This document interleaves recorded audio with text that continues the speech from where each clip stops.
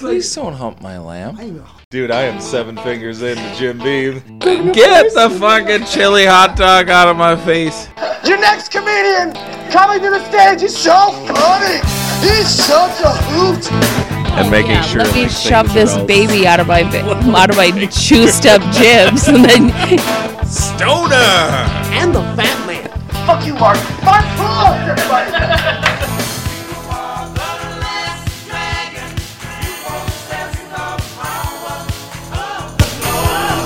You're back. It's the Unbridled Enthusiasm podcast. It's Mark Poulos. As if we took a break. And we're back. And action. Hi, everybody. Stu McAllister's here. Me. Thank you for having me, Mark. He's the second comedian and the third guest in 45 episodes. That's good, right? I'm honored. This is actually only my, I think, second podcast I've been on. I was on Merryfields before. Oh, So, okay. yeah, I'm excited, man. Yeah, because Stu was the. I don't know why I have to look at the microphone when I talk into it. Hello, microphone. Hello. Is this thing on? I'm just so used to being. Is this on? Is it on?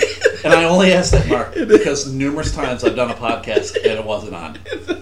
Well, it's plugged into the computer, It was at least, and the things are moving. It's been at least double digits. It's Mark. get out of here. That's how stupid I am. I'm like, on your podcast, I'm on. Oh yeah, because I'm Stu has his own podcast. What is it called now? It's called Elemental Podcast. Oh, okay. Off my joke. You know what's funny is when we were driving to the show last night, I didn't catch what it was until I still didn't get it until this moment after I saw the joke and the shirt that you sell. I'm not kidding. LMNOP Yes. podcast. Lick my nuts, or penis. I keep it classy. I keep it classy for the people. Keep it classy. So we are in Evansville, Indiana. We have been a part of a very interesting... we were held captive. Yeah, we really were. I don't know. If you're a fan of comedy, I don't know how...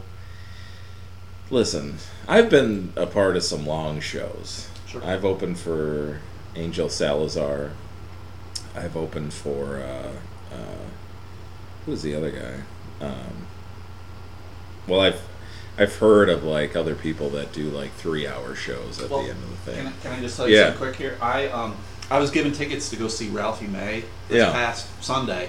I saw Ralphie last year, and he himself did 2.5 hours himself. It just seems crazy. And I didn't want tickets this year.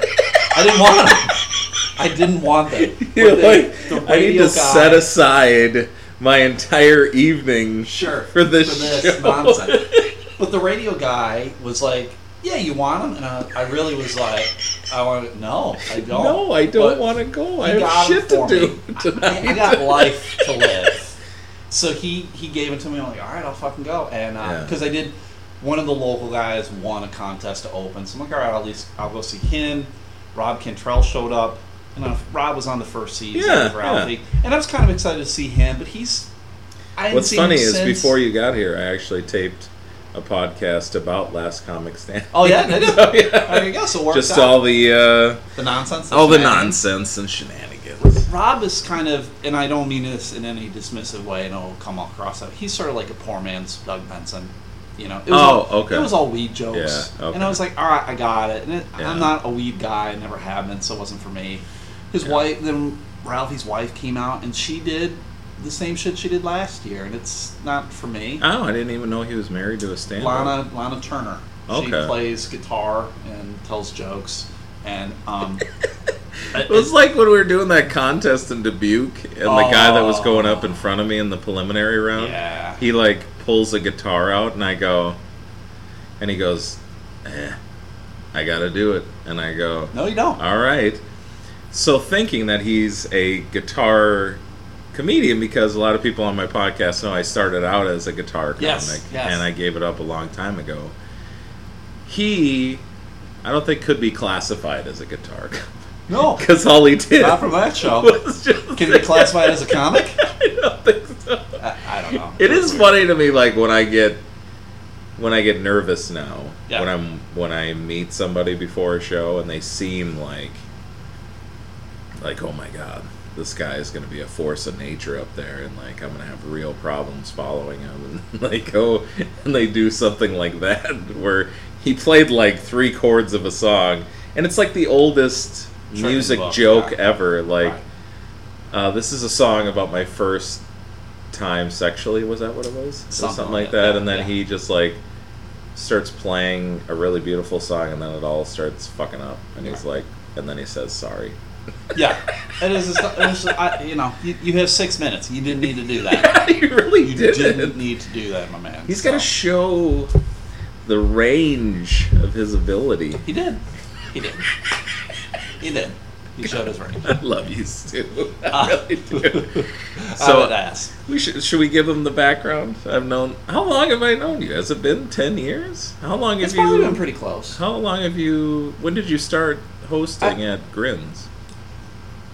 8-9 years ago. We've known each other a long time. It's been a while, man. And it's been good. Yeah. There's been a lot of progress in your career, which I like, and I enjoy.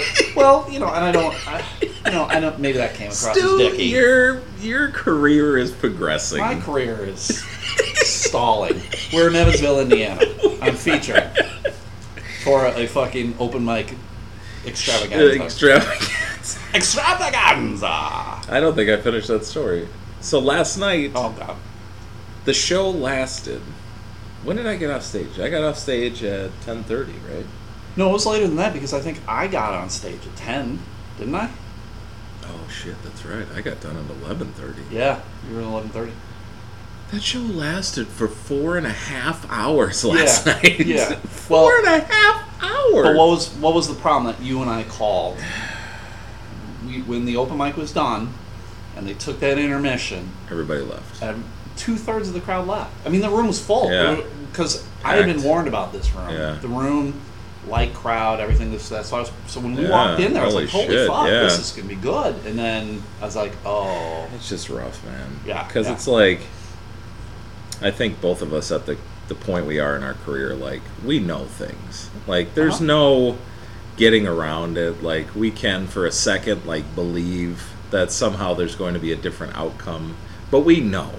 We know that if there are people sitting and watching comedy for more than 90 minutes, that it's just not going to work. Sure. And no matter how different ways you slice it, no one can pay attention nowadays for longer than 90 minutes. Sure. And to try to force, because it was presented as though it was going to be like a festival, like an outdoor festival where people are like wandering in and out, but no, like people sat down and the show started at 7 and ended at 10:30. We started with 100 people, we ended with 24, at best. Right. So and it's disappointing when you see that, but it's like, what can you do? And the guy who owns the club seems nice enough, but he just sort of seems unaware. Well, he did confide in me outside that he was trying something, and he said like 3 comics in, he really realized he made a horrible mistake. Sure. But he couldn't do anything about it. Sure. And I don't know if anyone there in the room knows much about comedy, because even the house MC is like, I've been doing this 4 months. I'm like, well, who's the ringleader here kind of running this? Like, clearly none of you guys know. Do you know what he said? It was the bartender's idea. Right. Okay. What does the bartender know? So there's a fucking bucket of Corona lights by the door with no one watching it. I took 3 last night. No one stopped me. And the lady came in. Yeah. So do we just grab beers, or how does this work? Just help yourself. Help yourself. Go ahead. So do it yourself. Head behind the bar, mix yourself up a drink. Right. This is like a house party. Nobody's running. You pay at the door for a free cup. You get a cup, and then the booze is for free. You pay for the cup. Oh God, man. So that's where we are. We are in Evansville, Indiana. Do you want to tell the story again about your shirt? Because it was just... I feel bad that we didn't get that on the podcast. Because it was silly. Stu walked in. He's got a Millennium Falcon shirt on. And I said... Nice, huh? It actually is pretty sweet. I'm a huge fan of Star Wars. Yeah. And I asked... all the specs. And I just said, it's a cool shirt. And not knowing that there was this huge, hilarious story behind it. And I was like... trying to set up this shit, and I'm like, record. Stop talking, Stu. Stop talking. All right, I'll go. Save the magic for the show. I will recap. So you did a tour. Did a tour. How many guys were on the tour? There were 4 of us in a Chevy Cruze. And I was. Do I know the 4 guys? I was the smallest. Get the fuck out of here! I was the tallest, but I'm the smallest as well.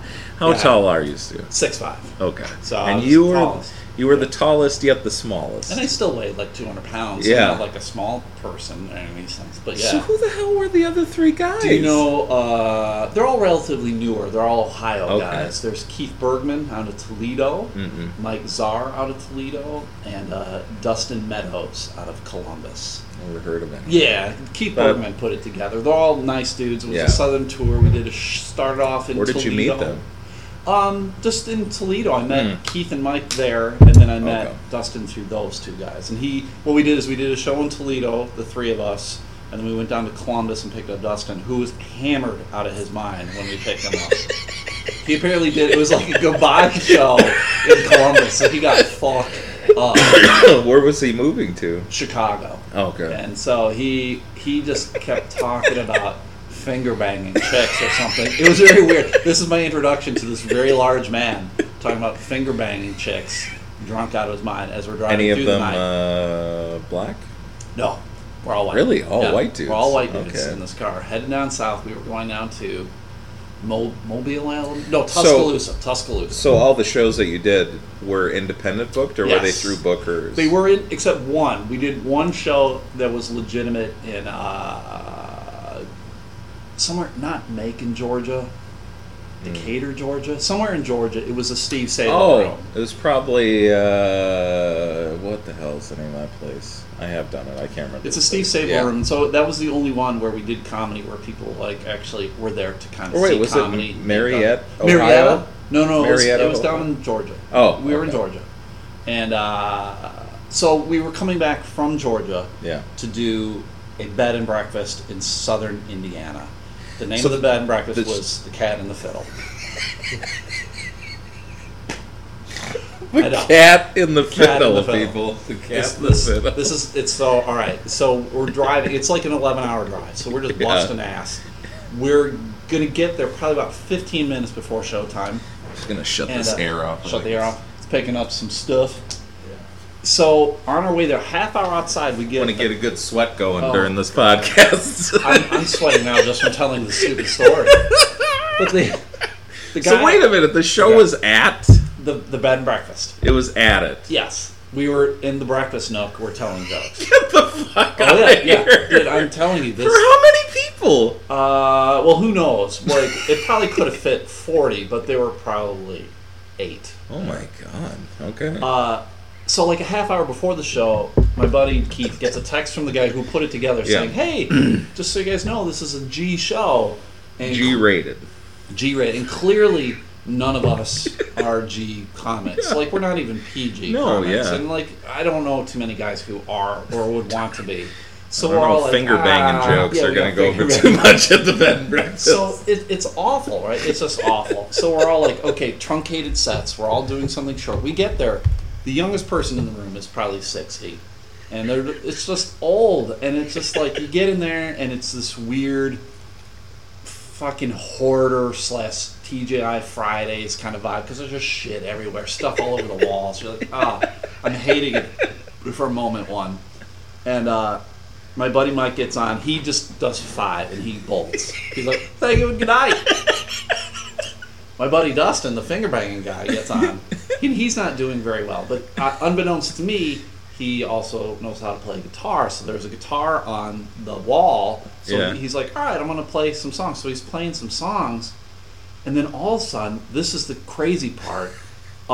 Some woman apparently ran out to her car, grabbed a fiddle, came in and starts playing fiddle with him on guitar.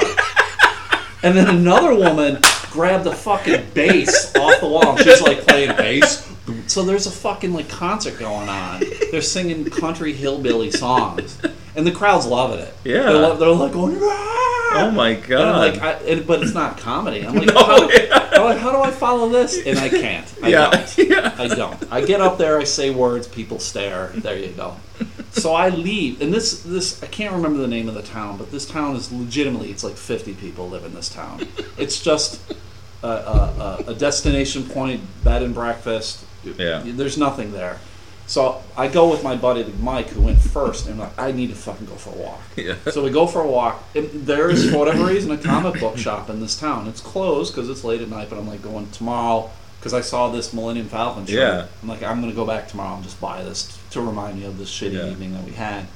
So we're walking around the town and we see this very cool building. Kills me, this lady. We see this building. It looks like an old bank.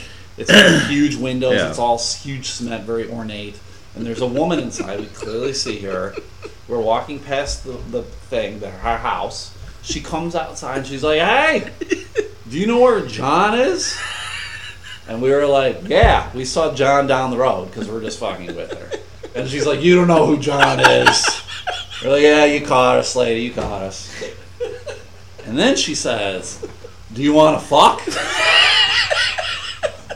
And I'm like, that was the amazing part of this story is that you declined. Yeah, I declined. I don't know. I thought this was a trap.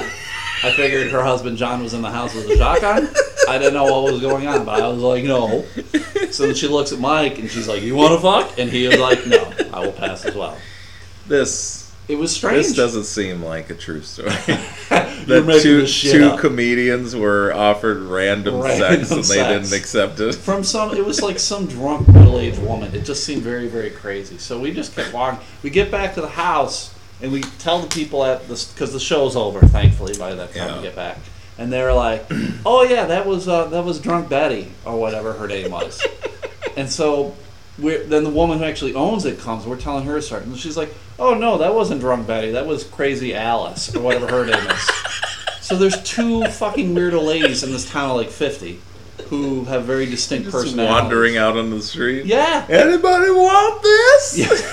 Well, apparently, I can't remember if it's Crazy Alice or Drunk Betty, but one of them will just like lie in her yard naked. Apparently. Oh, all just right. Like legitimately, like there's weird shit happening in this town. So I will apparently, never go back. because if you start playing a guitar, someone will run in with a fiddle. So yeah, that was the craziest thing ever, man. It was at fucking Twilight Zone. Yeah, that's when I discovered I hate this place. Yeah, and we ended up. That's where we stayed. We stayed there that night. Did you have to eat breakfast with the people that saw the show? Yeah. Oh God. The next morning. Well, Holy just a couple. They were only. I think, to be honest, I think we were the only ones who actually stayed there. The other people were townies or something like that. But the guy who who played guitar and was doing all the finger banging jokes, he wanted to bang the woman who owned the bed and breakfast. So he was trying to work some magic because she was the one who grabbed the fucking bass and was playing bass. So he was trying to work his mojo. She was pretty attractive. Did he do some finger seal banging? the deal? No, he got nothing. Dustin has. If Dustin listens to this, I love Dustin. I don't think he has the ability to seal the deal. He can get it going. He can open the door. He can't close the door. He's not ABC. Like a lot of comics. Always be closing. Yeah. He's not. I'll always be closing. Always be closing. Jesus. I think most comics don't know how to close the door. I don't know how to close the door. Yeah. I've never been good at it. No, there's have you had like I don't think that I'm going out on a limb by saying that we are both weird-looking gentlemen. For sure. For sure. I'm not gonna lie. I know what I'm at. Not on the cover of GQ or any of that shit. Have you ever had a scenario out on the road where you literally had a woman like in your room and they left before anything happened? Before clothes were on the floor? Yeah. My clothes were on the floor.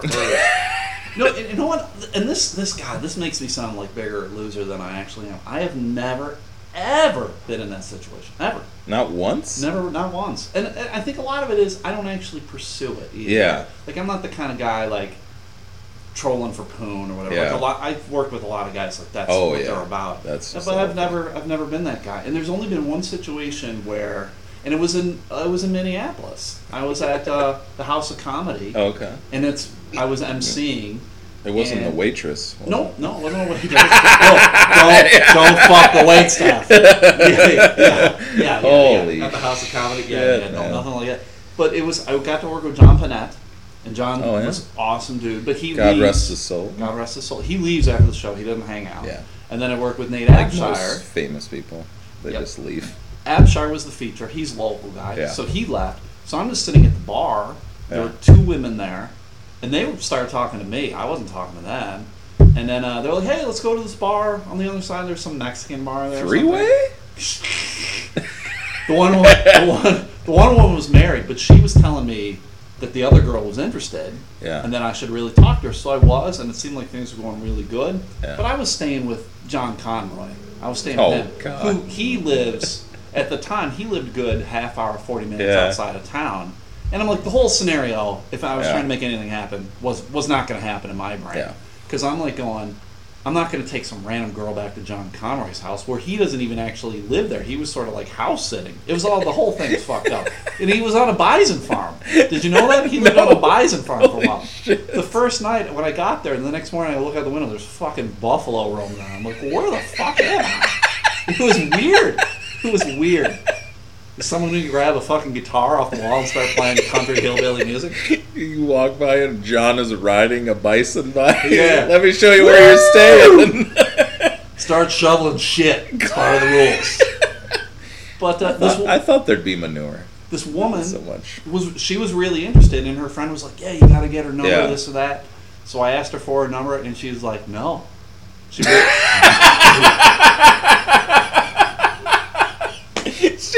that. Yeah. She's like, "No, can I have your number?" And she was like, "No."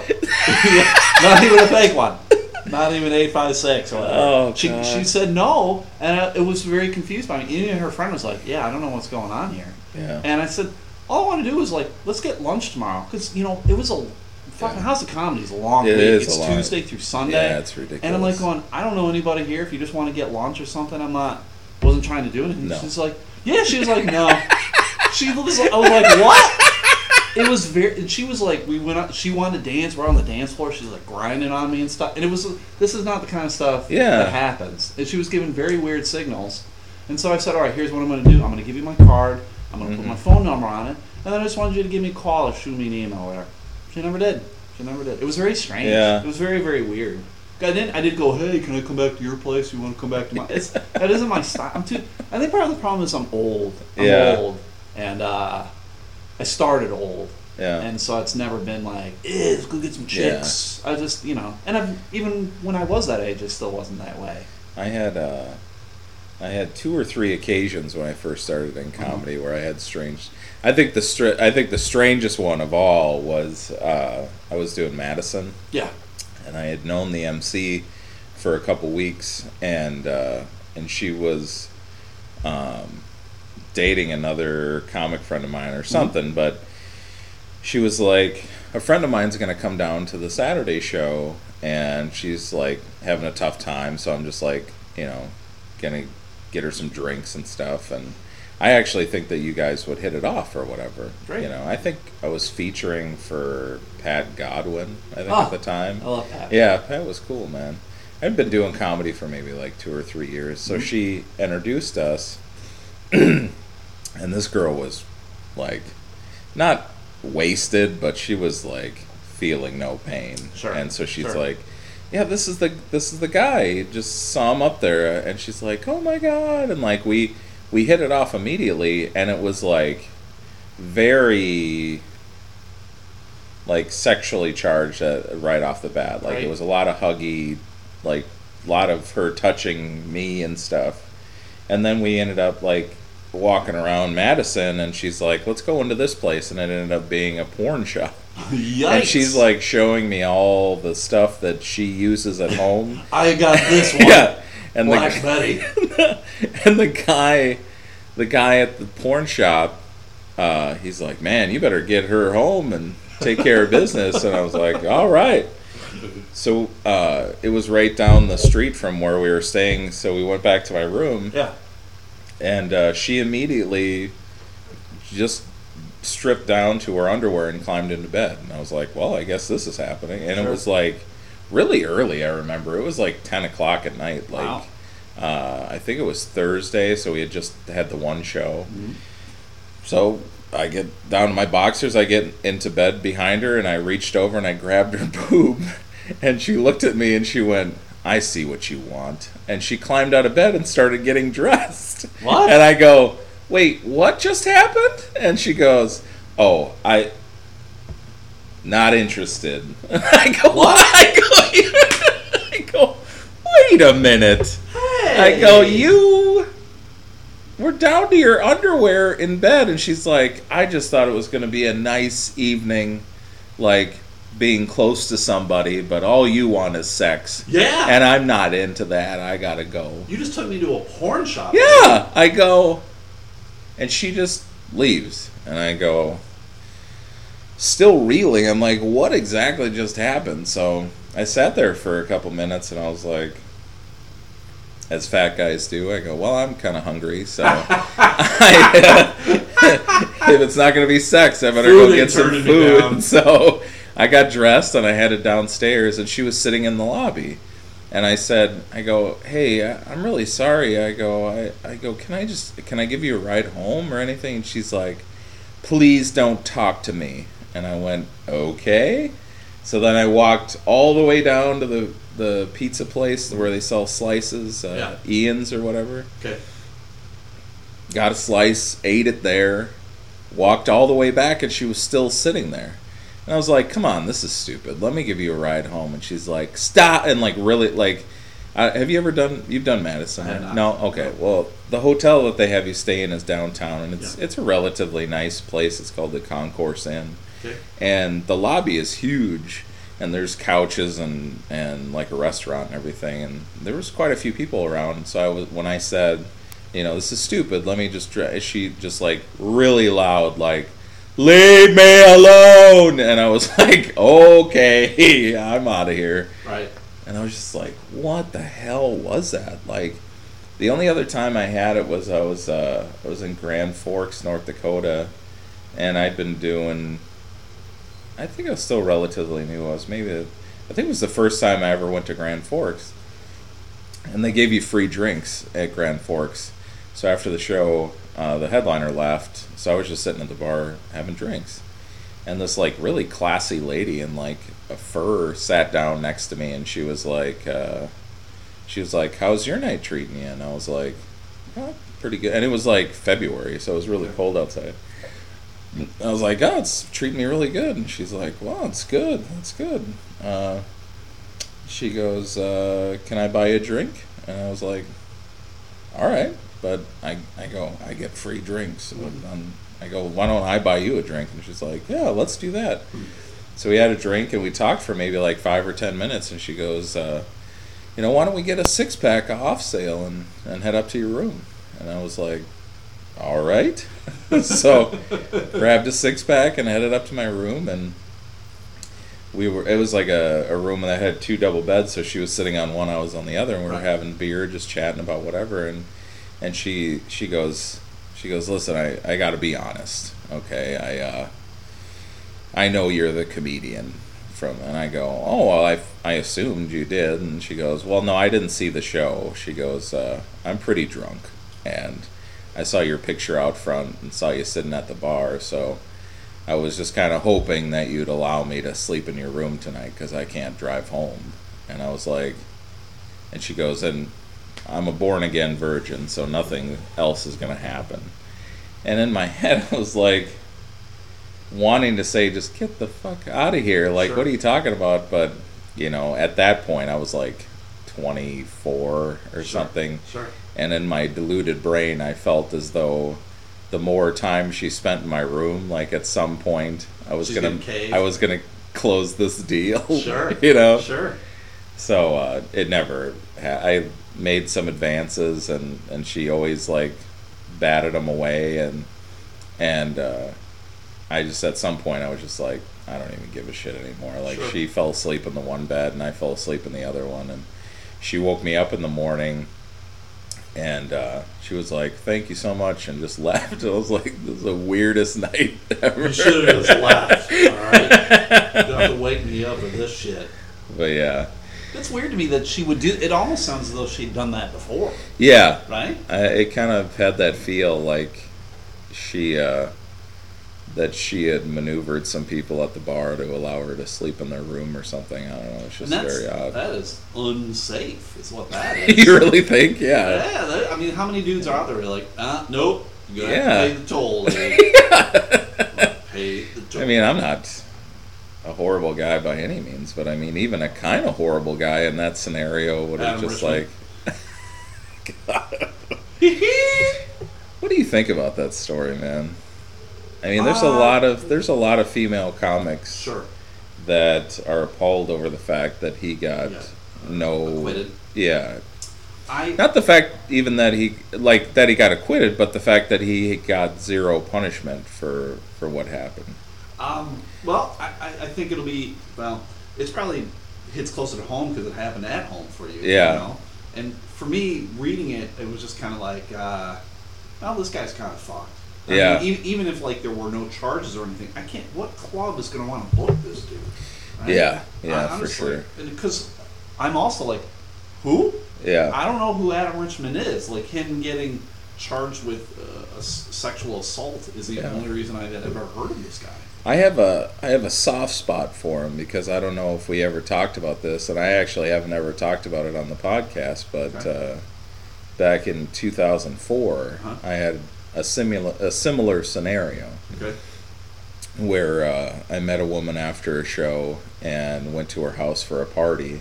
I mean, thankfully there was a ton of other people there and people that in the end told the truth about what happened, but we slept in the same bed, but we didn't have sex. Like, we fooled around, but we didn't have sex. And then in the morning, it turned out, like, she confided in me that she was married, and her husband was in the military, and he had been overseas for 2 years, and she was having a really tough time, and she was lonely, and had a moment of weakness, and blah, blah, blah.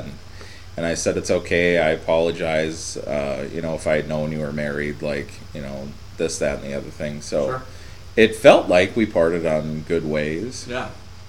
So apparently 6 hours after I left the town, her husband came back from Iraq.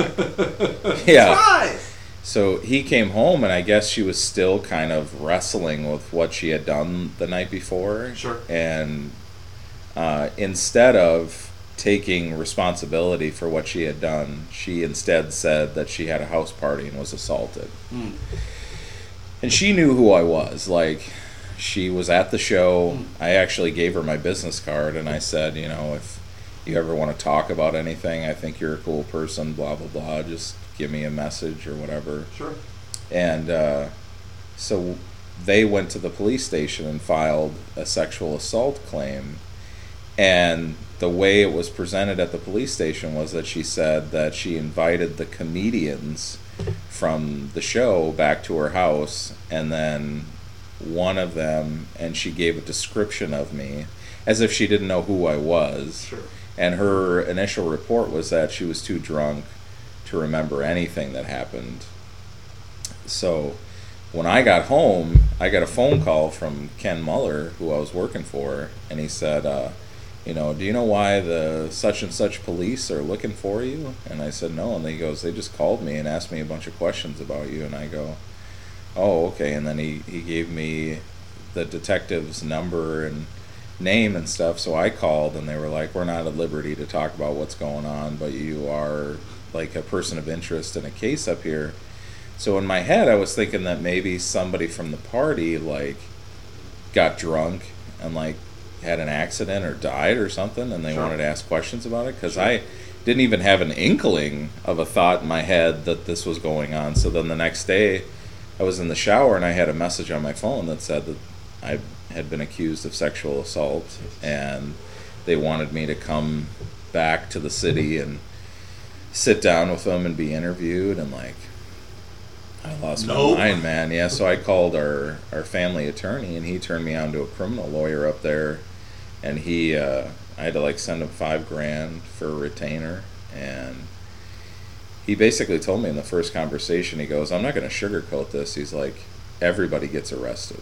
He goes, I haven't seen one situation where nobody gets arrested. So, like, you will be arrested. Probably like domestic violence charge, right? Huh? Everyone gets arrested on domestic violence. Well, no, he's like, at some point you will be processed because they want to, like, put you in the room. And he goes, all you do is just, you know, he goes, I'll talk to them because I'm close with them, and I'll let them know that if the warrant goes out over the wire, like, that you'll turn yourself in so you don't have to be extradited, because I don't really want to say the city, but it was like a while from Minneapolis. So he's like, just be ready though, because if it goes out on the wire and I haven't seen it, if you get pulled over for anything, you could be just locked up and sent back here to. And I was like, oh my God. So for like, I don't know, it was like a month and a half. I thought every day, like, they were going to come and shoot me back, you know. But in the end, everybody told the truth. All the people at the party, like, said, you know, he actually I tried to leave a couple times because it was getting really late, and she kept pulling me back into the party. And they were like, and thank God her best friend told the truth. I mean, that's what broke the whole case open, because apparently, I didn't realize, but before we went into her bedroom, she had like a very long, coherent conversation with her friend outside the room about what she was about to do, and don't judge her for it, and, you know, and blah, blah, blah. And she told the police about that, and they were like, well, I mean, we can't trust anything she's saying, because she said that she doesn't remember any of it. And, you know, they told him how she went to the show, and we hung out at a bunch of bars, and then ended up at her house. And like, all of the stuff she's saying is not adding up. So they dismissed the charges and everything. But so I mean, I feel, you know, a small part of understanding with Adam Richman, but it's like, I mean, there's documentation of him like trying to attack her, so it's like the fact that it's clear. I mean, the fact that he didn't get anything is kind of disturbing. But I mean, at that point, like, what could they have given him? You know, right? Well, you've told me the story before, and I clearly took heed of your story, because there are certain rules that I follow, and there's certain rules that I tell like new guys. Like, clearly, number one is don't fuck the waitstaff. I tell them that. Two, I would never go to someone's house that I don't know. Yeah. Because of the story that you told me of like, I don't know these people, and like, you don't know what's gonna happen. And I'm always like, and I try to tell guys, like, you're the star of the show, like in the club or the bar or whatever. But when you leave that place, you're just fucking Joe Average again. Why would you want to do that? You're a stranger in a small town. Yeah, no one knows who the fuck you are, right? As they say, you lose your cape. Yes. Once you walk out of the room. You're Clark Kent again. And who wants to be Clark Kent, right? No. And then I never would get in a car with someone else. I always want to make sure that I'm the one driving. I have a way to get the hell out. That's a big time. Because then I can be like, oh, we're out in the middle of fucking nowhere, and I don't know where the hell I am, and I don't have a car. Great. Oh, yeah. So, but it's simple things like, I think the younger guys are very gullible, kind of like, fuck, party, or whatever. And I'm like, oh, God. And again, it's because I'm older. I'm older. I'm like, it's not fucking appealing to me But it's just, you know, you have... Tim Joyce told me one time, he's like, you know, you have to protect yourself when you're out on the road, because you are by yourself. Sure. You are a stranger in a strange place. You don't know what people's motives are. Yeah. I've heard about enough guys getting rolled over fucking like t-shirt money. Yeah. Like guys going, oh, you know, I see this guy, he just made a couple $100 in t-shirt. Let's get him in the parking lot. You know, and just take his fucking money. Really? Oh, yeah. I've heard a bunch of stories about that. Guys like doing one-nighters. You're in some fucking weird small town. You sold 20 shirts at $20 a pop or whatever. People are like, oh, that guy's got cash on him. And you're like, what? Holy shit, man. Yeah. That's so scary. Because I have never experienced that, and it never even crossed my mind. Well, you, Mark, again, I know you say you're a big soft or whatever. But what? You're 6'6", 6'7". You weigh probably close to 300 pounds or something. You're not. 350. You're not a target. Yeah. You're not a target. And I mean, even I would say, I mean, I'm 6'5". I'm like 200. I'm not necessarily a target either. But like Nate Abshire or whoever. Like, you get women. I feel bad for women on the road. Yeah. This is not a career for smaller people. It's not a career for women. It's very stressful and hard. Yeah, it surprises me, and it doesn't, when I hear some of the stories of the female comics that are on the road and the things that they have to deal with. Sure. Like, I worked, one of the female comedians, I think she was from, I don't know, Milwaukee or something. She posted something on Facebook about like how appalled she was that Adam Richman got off for what he did. And then she listed like all the stuff that had just happened to her in the last week and a half, you know. Wow.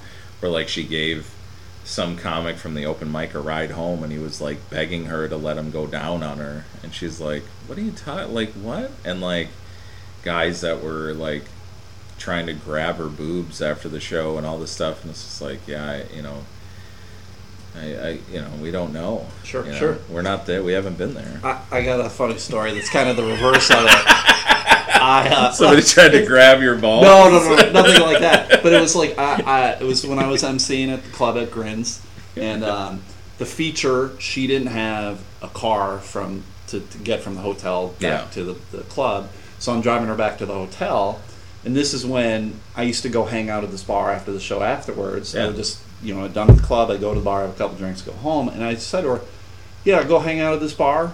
If you want to go, great. If you don't want to go, I'll drop you off at the hotel. Either way, I don't care. But if you want to go, sweet, let's go do it. And so I'm driving her, and she's just kind of hemming and hawing, and she's like, okay, I guess I'll go, but I just want you to know I'm engaged. And she shoves this ring in my face. And I'm like, I was just asking if you want to go to the bar. I was going to go anyway. But it was like she had to make this big deal about like she was with someone else, like I was making an advance on her or some shit. And it was more just like I was trying to connect with her on the level of a comedian, not on the level of like, I'm a dude, you're a chick, you want to fuck. Yeah. But that's probably how she has to protect herself. And God knows, she probably wasn't even engaged. It was like a fake ring or some shit. She just kind of slides it on as she gets into your car, like, oh shit. If I gotta punch this guy, this will hurt.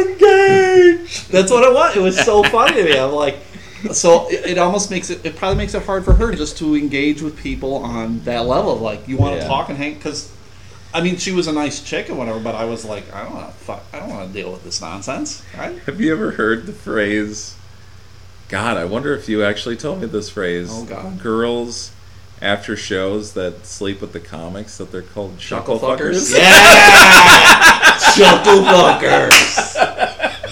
You gotta love chuckle fuckers.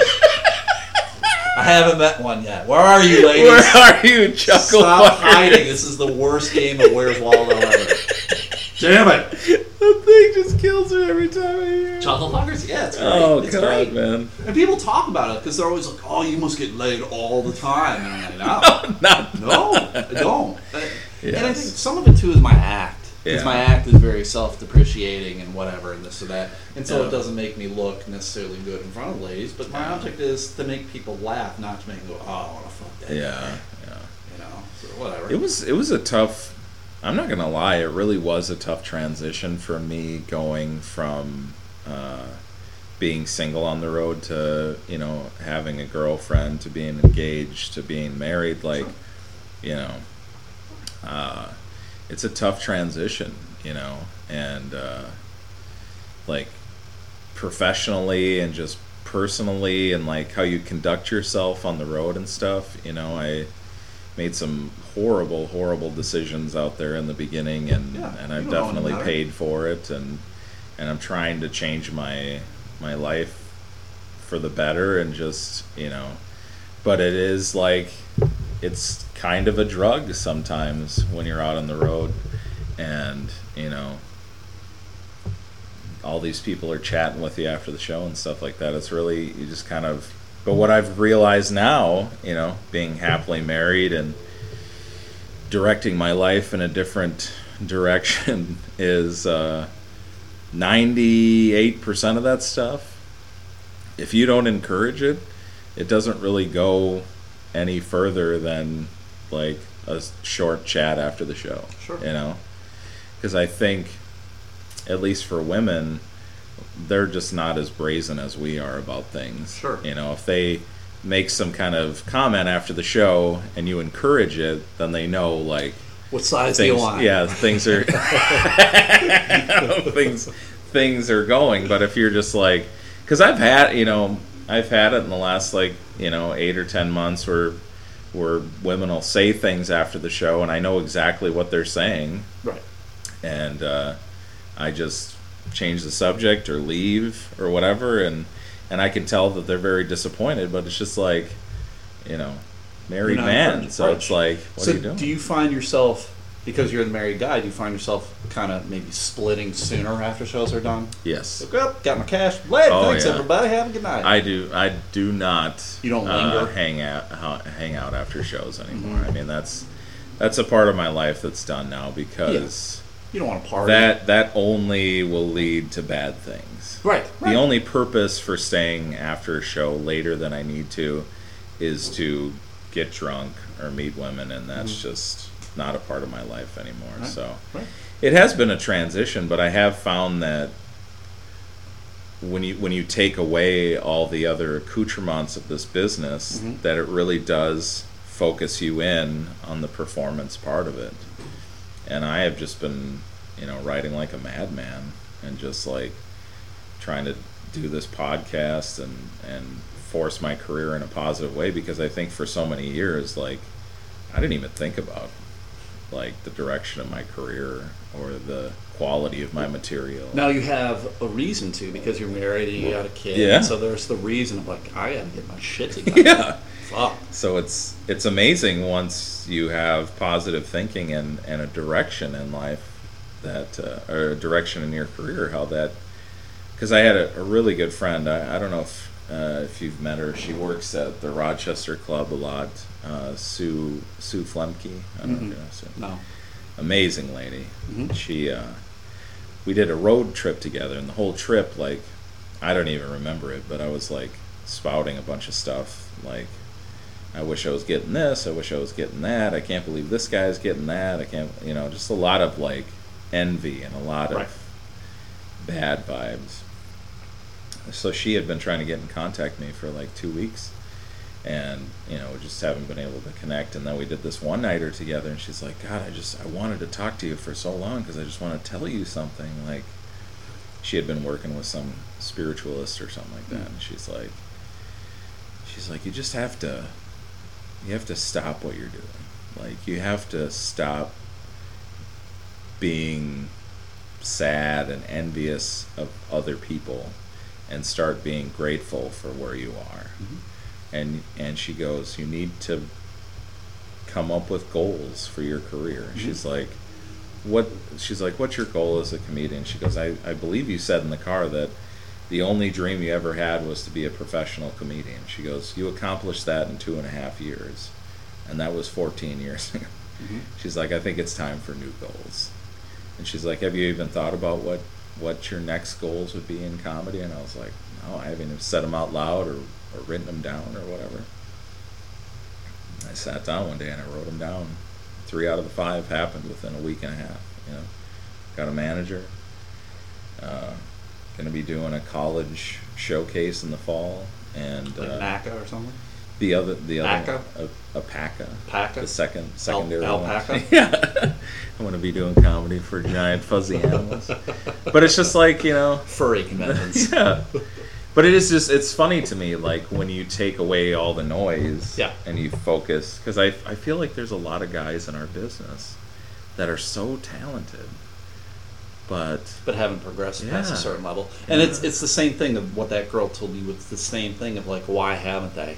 And I can name a whole list of reasons why they haven't. And it's because comedy is fucked up in that you get into it because you're going, I just want to tell dick jokes or whatever.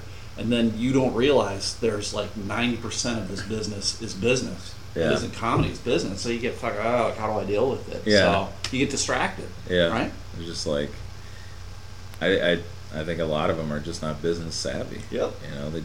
They and don't realize. That's why they step into comedy, I think, so they can avoid the business and not realizing again everything is still business. You want to be a florist, I want to make flowers, whatever. It's still the fucking business. Right. So and that's what I thought. Like when I was talking to Ken Reed at the Joke Joint, we were talking about there were so many like comedy classes out there to learn how to be a comedian and tell jokes, but there wasn't like none of the business. Any about. So I tried for like 2 years to do a comedy class called The Business of Being Funny, and it was all about the business side of comedy and how to merchandise and market and network and all that stuff. I did the class like 5 times, and every time I did it, there was like one person there, and it was like a referral from another person. People are stupid. Yeah. Comedians, I think, are dumb. Yeah. They're dumb. They don't see it. I took, do you know Derek Richards at all? Yeah. He did one a long time ago in Grand Rapids, and it was like a 2-day thing. He did, when he headlined Grins, he did like an hour on Saturday and an hour on Sunday. And it was a really good class because none of it was like, all right, this is how you write a joke. It was all like, this is back when you sent videotapes, not YouTube or whatever, but it was like how to have a good clip, how to send stuff, have your press kit, headshots. And the one thing that I learned from him that I still spout today, don't fuck the wait staff. And that was how he put it. He was like, listen, number one, don't fuck the wait. And he told you why you don't fuck the wait staff. Because everyone's like, I want to fuck the wait staff. Yeah. This is why you don't. And it made complete sense. So, but the business was great. It's the whole idea of like, let's say on Thursday you sleep with the wait staff. Ugh. Now you're in a relationship. Yeah. Like you can't go and like mess with any other girls that week. Like you are in a relationship with that waitress for the next like 4 days. And if you start talking to any other girls, then the jealousy starts, and then the yapping to the people that booked the club, and now you're never going back there again. He talked about how maybe the next time the waitress is now the manager of the club, and she's like, fuck you. Yeah. Or it could be the manager wanted to fuck that waitress, and now he's like, fuck you. It's all these, or the waitress she's like, he fucked me over, and then she spreads all this shit around. Fuck you. You know what's funny is there's nothing good that comes out of it. I had in my career not had one waitress have any interest in even talking to me at all. Yeah, so it's like, it's funny, but it happens, I'm sure, more often than not, because I'm sure some of them are chuckle fuckers. Chuckle fuckers. I've heard stories, and it's always been funny. Like, oh, God, you fucked that guy? That's the one you fucked? All right. Chuckle fuckers! I had concerning your career goals and everything, because you said before we started this podcast, you've done a podcast about Last Comic Standing, and I know that I would assume your viewpoint on Last Comic Standing is not positive in most ways, probably. Well, I will say this: like when I did the podcast, at the beginning, yes, I had a lot of hate towards Last Comic Standing. Sure. Mostly, I think because I wasn't on the show. Sure. And I wanted it to not exist so it could not be one more thing that I wasn't doing. Sure. But I look at it a lot differently now after changing mentality. Like I know it's fake, and I know that the top 10 is cast every year from agencies out of LA and New York. Mm-hmm. But that beginning part of the show is really important for guys that have never been on television before. Sure. They get a clip, they get credit, whatever, there you go. For sure. And you knew a lot of guys this year who were on. Oh, yeah, man. Because I look at it as like, again, it's not the greatest thing ever, but I think it's good in that it's a vehicle. Stand-up is now in the limelight a little bit. It's on a primetime show. People are aware of it, whether it's good or not. Because I'm watching it going, are you fucking shitting me? I mean, come on. But there you go. And then, like you said, a lot of guys are on it. So it's almost one of those things of like, it would be great to be on a show like that. Because how many other shows legitimately allow for stand-up to get up there and tell a couple jokes? Not many. It just bothers me that it, like, I don't know how much of it is completely written, but like I don't know if I told you this, but I did a show with a guy in Arizona when like whatever season John Reap won. Okay. And we were like hanging out, and he had the same management as John Reap, and he said something like, it's coming out soon, and I couldn't be happier for John Reap that he's going to win it, and something like that. And like the show hadn't even come out yet. And I was like, how do you know he's going to win it? And he's like, oh, come on. He's like, this has been decided a long time ago. Like, he's the guy that's poised to break. He's the guy that's going to be the best mouthpiece for the show, the best ambassador for Last Comic Standing. And he's like, it's been decided. Sure. And I was like, God, that's so annoying, you know. And then I think that was also the year where they were still doing the wait in line shit for the show. Yeah, the cattle haul. And then they were getting all the video of the idiots standing in line, and then not one of them got to go in and audition. Yes. Like, it was all invite only, and then they were like, all right, we've seen everybody. Like, hundreds of people in the cold weather, and I was just like, why would I ever support this show? And it's like... Mm-hmm. But it's also the realization, too, of, like, as a comic, you should know better. Yeah.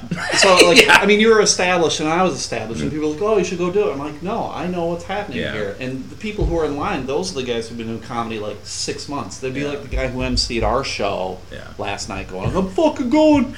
I'm doing this 4 months. I'm ready, baby. And you don't want to see those guys on TV. And it is kind of like a knock on intelligence to make it seem like comedians are the same as singers. Right. Like, you could find a prolific stand-up comic who's just a waiter at Applebee's and just like, I've always wanted to tell jokes. I'm a funny guy. And just out of nowhere, he's got an hour of pristine, his perfect material. Perfect. Callbacks, tags, get the fuck out of here. It's like you can find a lady that's like a car hop at Sonic that just out of nowhere is like an amazing singer. Singing since she was 6 or something. So it's like... Who's telling jokes at an early age? Well-written, like, punchlines and setup. Yeah, exactly. It doesn't work. It's just idiotic for America to believe that just some guy off the street is going to be in the top 10. And that's always been...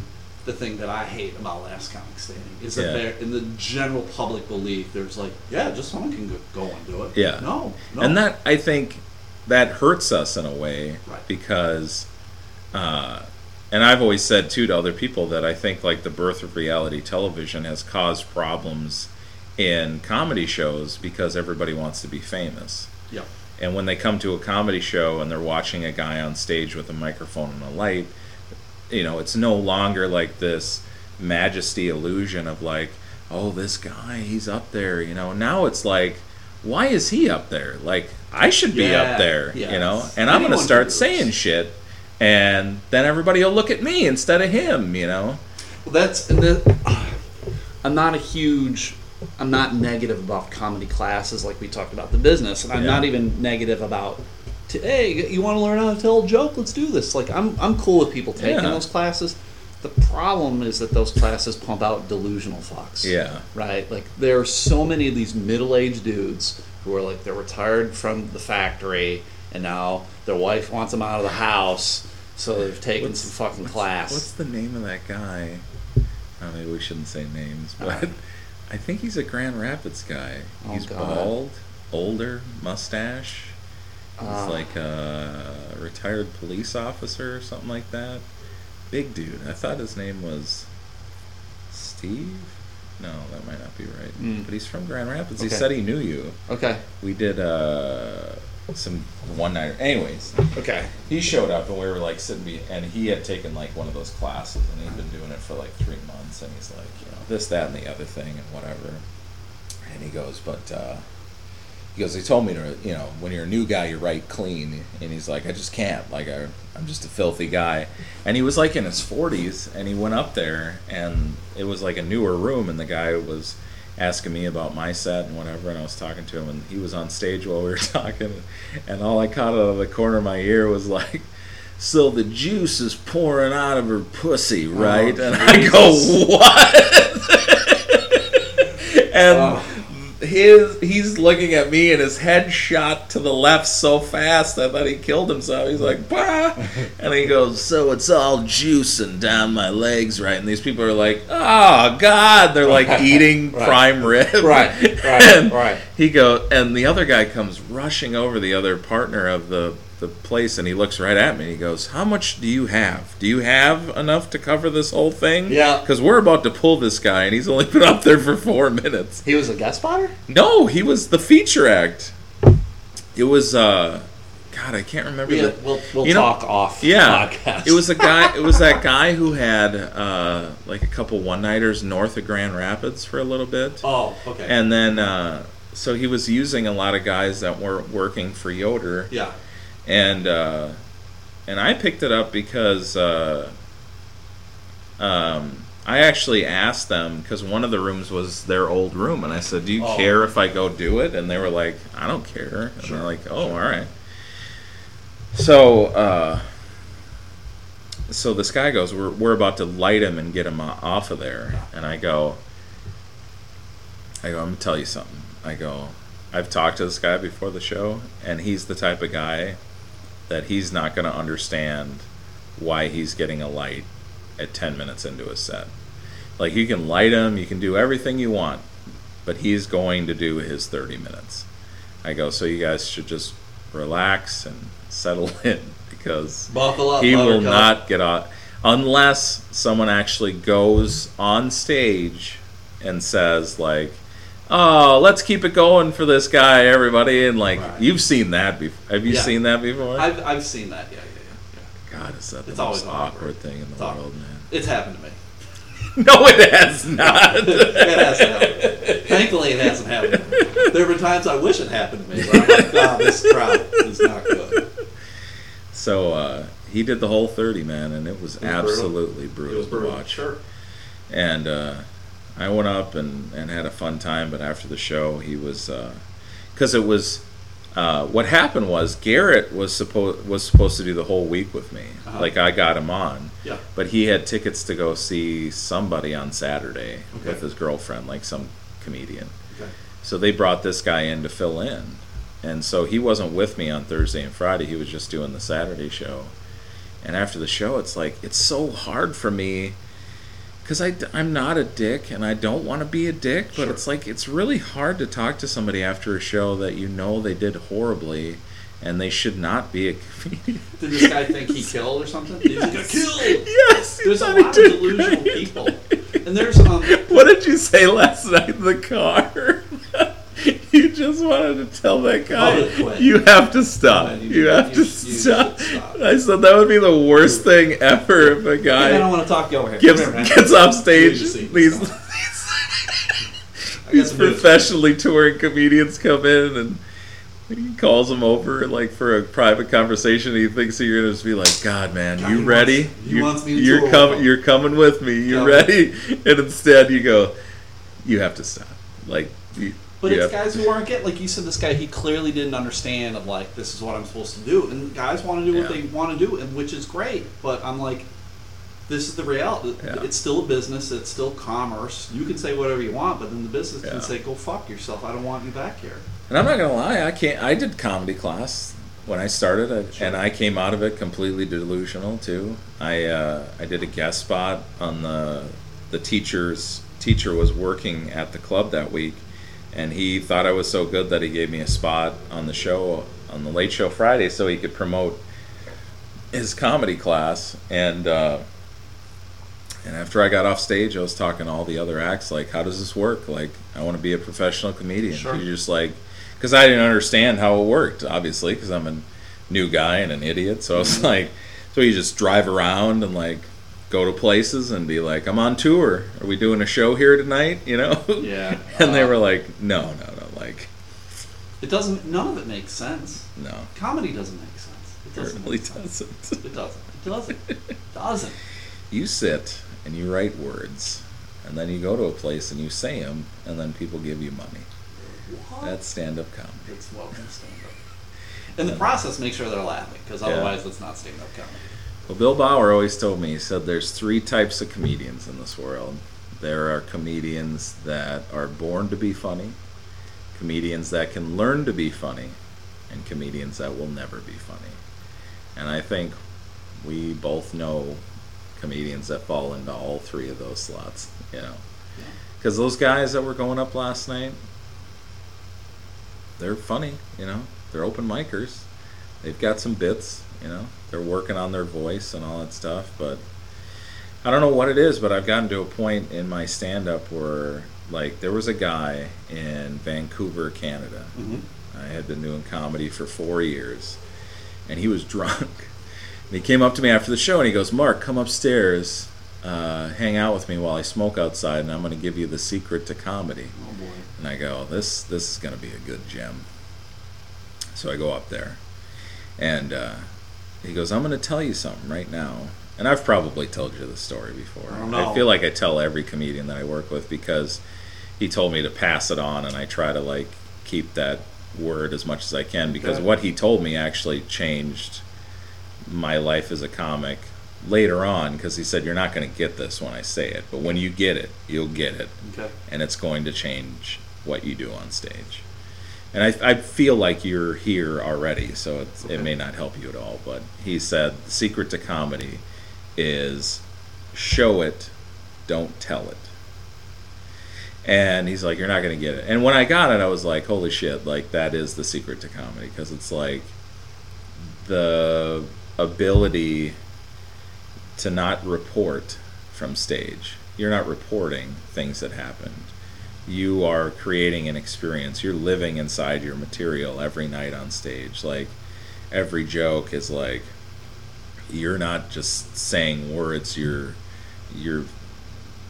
trying to make a connection with the audience with your life and your material, and and it's like that is the secret to comedy. And it's like, I don't know, for me, like whenever I watch somebody start talking on stage, I know if they have it or they don't have it yet. And you know, it's like every single person that goes up at an open mic, you're like, it's hard for me to watch them now, because I'm like, I know they don't have it, but it's like they got some good stuff or whatever. And even that contest we did in Dubuque, like I'd say the 76 comics that were there were maybe like 15 that had it.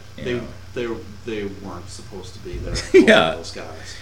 So it was unfortunate, because it was. I mean, I enjoyed it. At the same time, like I felt like I was held hostage there for a bit. So.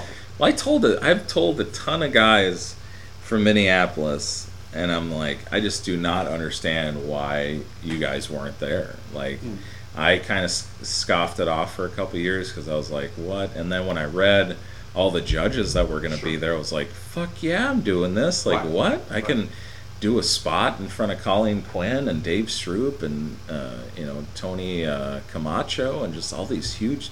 Like, it's amazing that they were all there, and it was, obviously a turning point in my career at this point, but, I don't understand why they wouldn't go down there and do it. And the fact that there was a guy who entered the contest seconds before he went on stage would tell you, like, how little entries they had for that.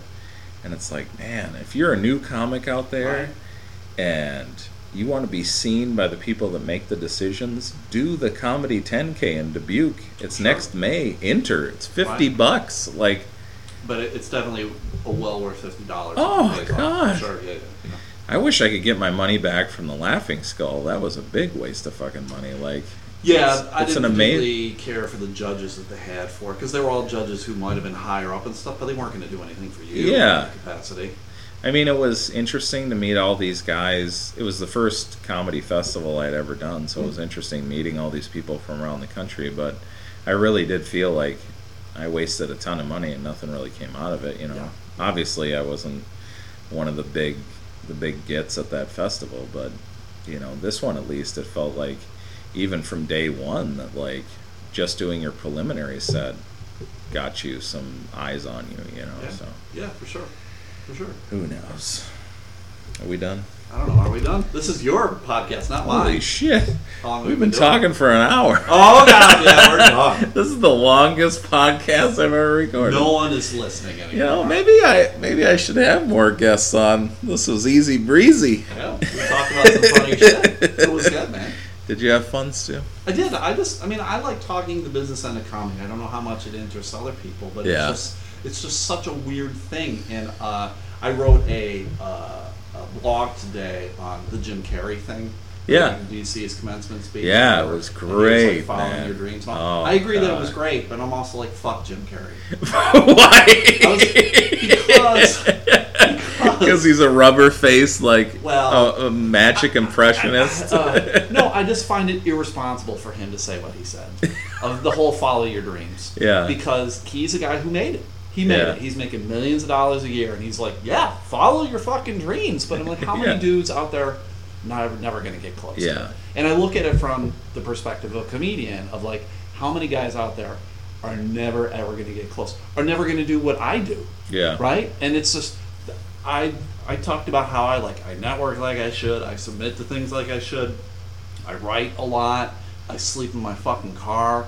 I travel. I do everything I'm supposed to do. And there's no guarantee that I'm going to be Jim Carrey. No. So I found it was easy for him to say that, and it was irresponsible for him to say that. Yeah. So, but it was like inspiring. It's not. I like it though. I didn't even see that perspective on it. Yeah. And especially, wasn't it at like a college or something like that? Maharishi College of Management. Yeah. So, all of these people have spent, tons of money and tons of time to get their degree. Yeah. And basically, you're just telling them that it was a waste of time. Like, yeah. Go be a comedian or a singer or a dancer Sure. or a puppet master. And again, I look at it too. Again, I started comedy when I was 35, so I was older. Yeah. I already had a master's degree in social work. Currently I have over 20 years plus of experience in that field. Yeah. And now I'm essentially I'm trying to throw all of that away to lead this weird life of a comic when I had a fairly regular, steady income. Everything was good. Yeah. I wasn't happy with it, but now I have different worries of how am I going to pay my mortgage and keep my car up and everything else. And it's just weird. I would amend his speech that my dad gave me, where he said, "Get a college degree. After that, you can do whatever the hell you want to do with your life. Give a little bit of a safety because you've got that thing there that no one can take away, and it'll be there to help you through your whole life." Yeah. And he goes, and you'll feel more relaxed about the decisions that you make because you've always got the safety net back there. And I took it to heart. I went and got a 4-year degree from the University of Minnesota, and I actually tried a normal career for a while, but and what's funny, I never thought of becoming a comedian until I was 24, and I knew I always wanted to be somehow involved with movies, whether it was writing them or making them or something. So I tried to learn how to make movies at a TV station, and that just was not a good idea. I saw a clip of you doing a zombie movie or something. I remember that. So, I mean, it just I fell into it, but it was the place that I was supposed to be, So you fit very well into it, man. Yeah. Well, thanks, Stu. Mm-hmm. You too, man. I love watching your stuff up there. You're just so crazy, man. But you've got a good, you have a really good voice, and you're a great writer, and it's just it's fine, that connection. It's a business end. Yeah, I don't understand it sometimes. Sometimes I feel like I should be further ahead, and then sometimes I feel like I'm too far ahead in some scenarios. You're doing what you're supposed to do, though, Mark. That woman, Sue, what's her name? Yeah. She's telling you to write your goals down. That's what you are doing, and that's what I've done for myself this year. I wrote down 10 things I'd like to accomplish this year. I've accomplished some I know I'm not going to accomplish, but it's a good thing because then you're you are what you want to be, but now what I'm going to do within what I want to be. So it's good for you. You're going to start. You'll progress, man. Yeah. Things are going to get better for you. I remember seeing a video from Steve Hofstadler who had kind of the same idea as he just basically said you may have your goals, but what are you doing to accomplish those goals? Mm-hmm. If one goal is to work colleges, are you submitting to colleges? Are you auditioning for colleges? Right. Are you networking with colleges, or are you just sitting there hoping a college will come and get me? Yeah. Right. And I think that's everything. It's I think that's kind of the world that we live in now, is certain people, the kids, they feel like something's going to drop in their lap, and level of entitlement. And they see people overnight success, and then they forget the years. Jimmy Schubert, overnight success. Oh yeah. Well, didn't he travel with the Outlaws and Sam Kinison? Yeah, exactly. He's been doing this 25 plus years. I swear, I hope so bad that he's the guy. I hope he's the guy they chose. Oh, he got voted out? He was booted last night, Thursday night. What? Yep, because it was a joke off. There were 3 of them. It was Rodman, that Aida Rodriguez chick, and Schubert, and Rodman won, so the other 2 got booted off. He can be voted back on, but it's not looking good for him right now. Oh my god! I know. I'm with you, man. Schubert should have been at least top 2 or 3 for sure. Is Lachlan Patterson in the top 10? Yeah, he's top 10. He, Rocky Laporte, and Schubert were the 3 that I knew. Yeah. And the other 7 were people I don't really know who they are. Now I really don't want to watch that show. I hear you, but you gotta watch it. It's interesting to me. It's interesting, and just the whole they had them do sketches, so it's taking them out of their comfort zone. Yeah. And then I don't know what they got to do next time. So they're probably going to juggle and I enjoy have a hot dog eating contest because that's all comedy. It's comedy, baby. All right, who's a juggler? Grab yourselves a fucking chainsaw. Let's get it. You ever had that before? I did Muller's Room in Sioux City one time, and the headliner was like, he did political comedy, and then he rode a unicycle and juggled like bowling pins was his closer. I was like, how is that comedy?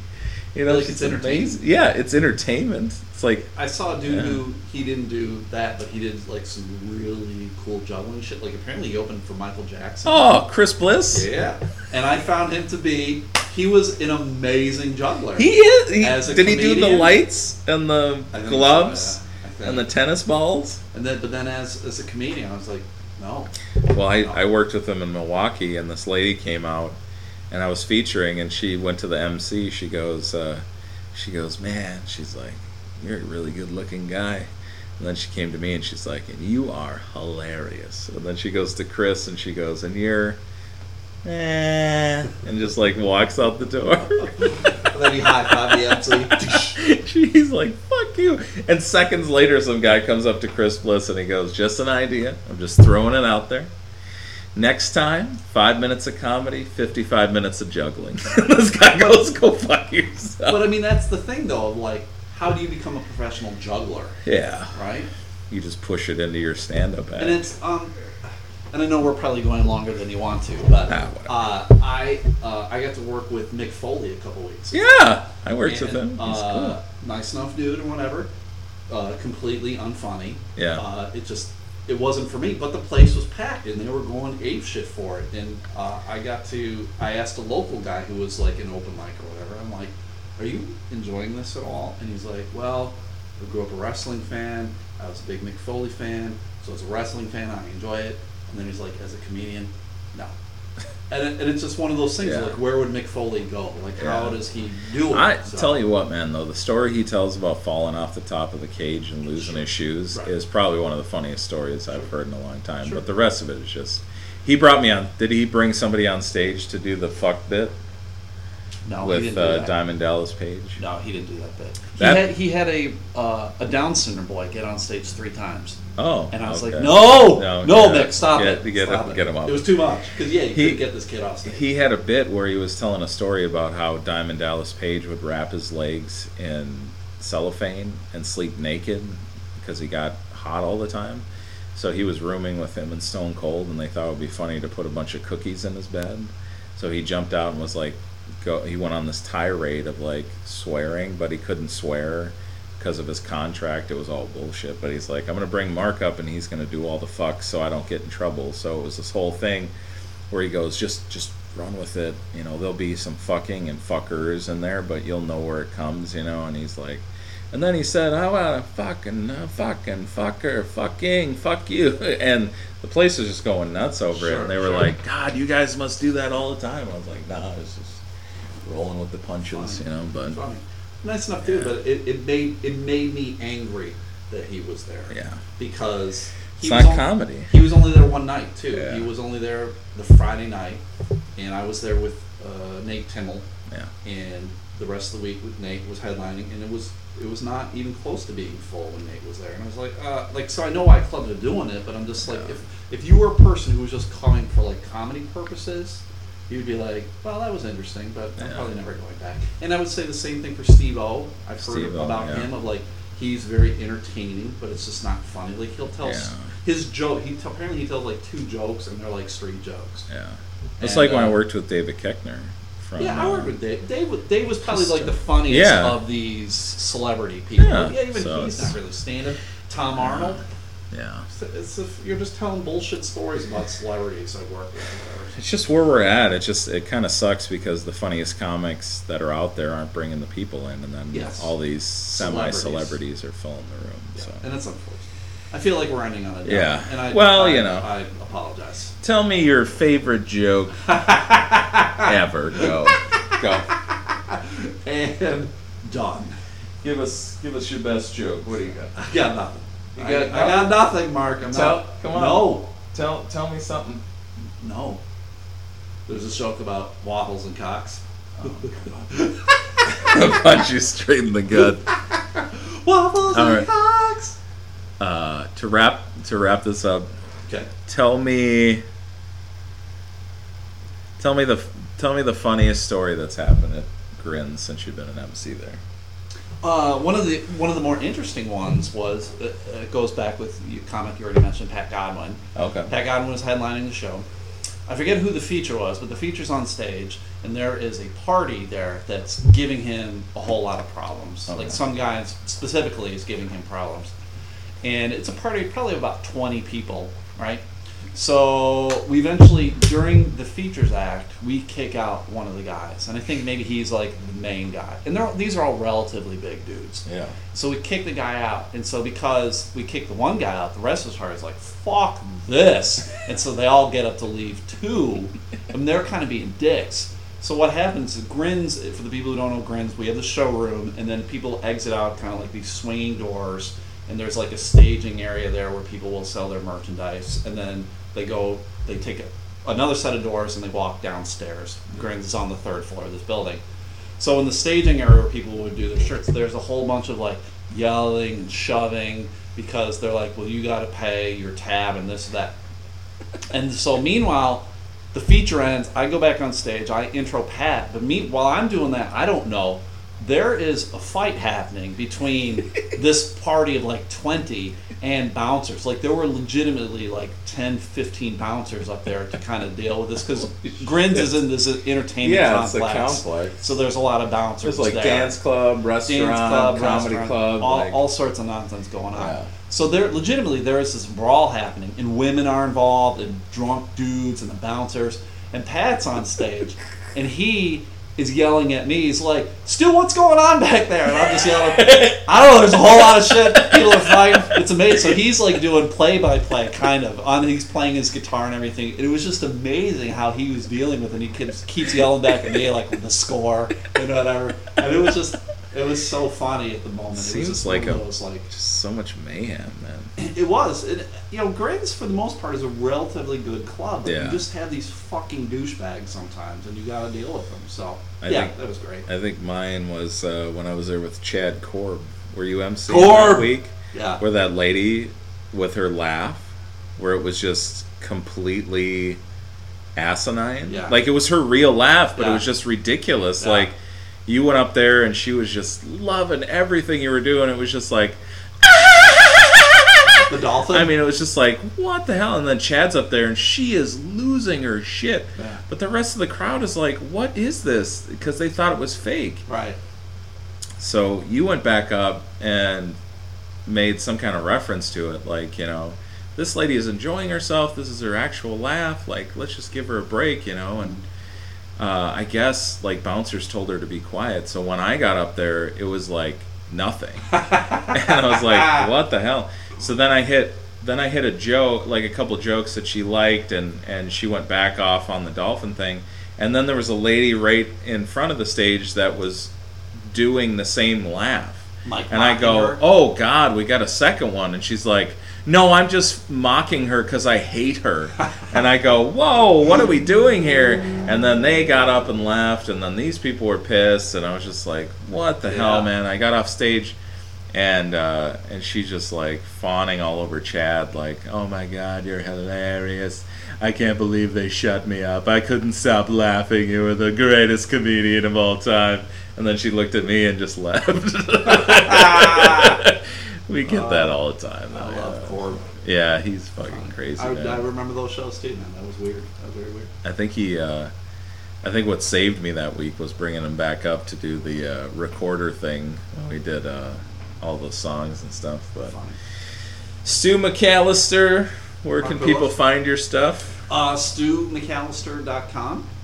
And that's StuMcCallister. Why the hell don't you have elementalp.com? I have Elemental Podcast or elementalpodcast.com. Oh, so I have that for my podcast. Okay. So there's that too. So yeah, my name is always spelled wrong. Yeah. Legitimately, everywhere I go, whether it's first or last name is spelled wrong. Yeah. So I'm like, how hard is it? I mention that happens to you a lot with your last name. Yeah, you know. But I would think that it's just... That's why I went to largedrunkman.com, because I was like, Poulos. How do we figure this out? Right.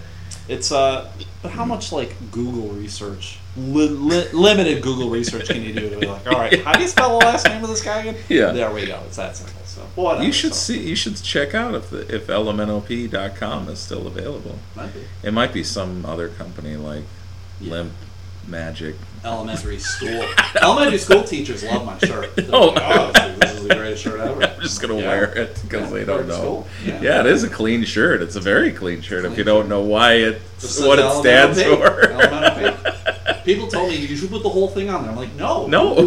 Are you out of your? No one would wear that. You fucking retard. So. All right. But thank you for having me on, Mark. Yeah, it's thanks, been a lot of fun. And it's been a while since I've been on. Yeah, man. It's good.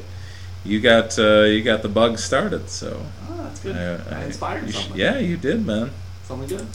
I think this went a little better than our interview in the lobby of the hotel. The Riverfront Hotel. Yeah. Listen, that was my first podcast ever, so I was like, this is so weird because I don't know what to talk about. Like, what are we doing? We're just sitting here talking. Yeah. Shooting the shit. That's it was good, man, yeah. I might have to have you've changed my mind again. I think I'm gonna have to have more guests on here because I was like, I don't know if I'm gonna, but no, man, it's a blast. Guests are fun, man. They're good. Podbean for the podcast. I'm on iTunes and largedrunkman.com, and tune in next time when we talk about who knows.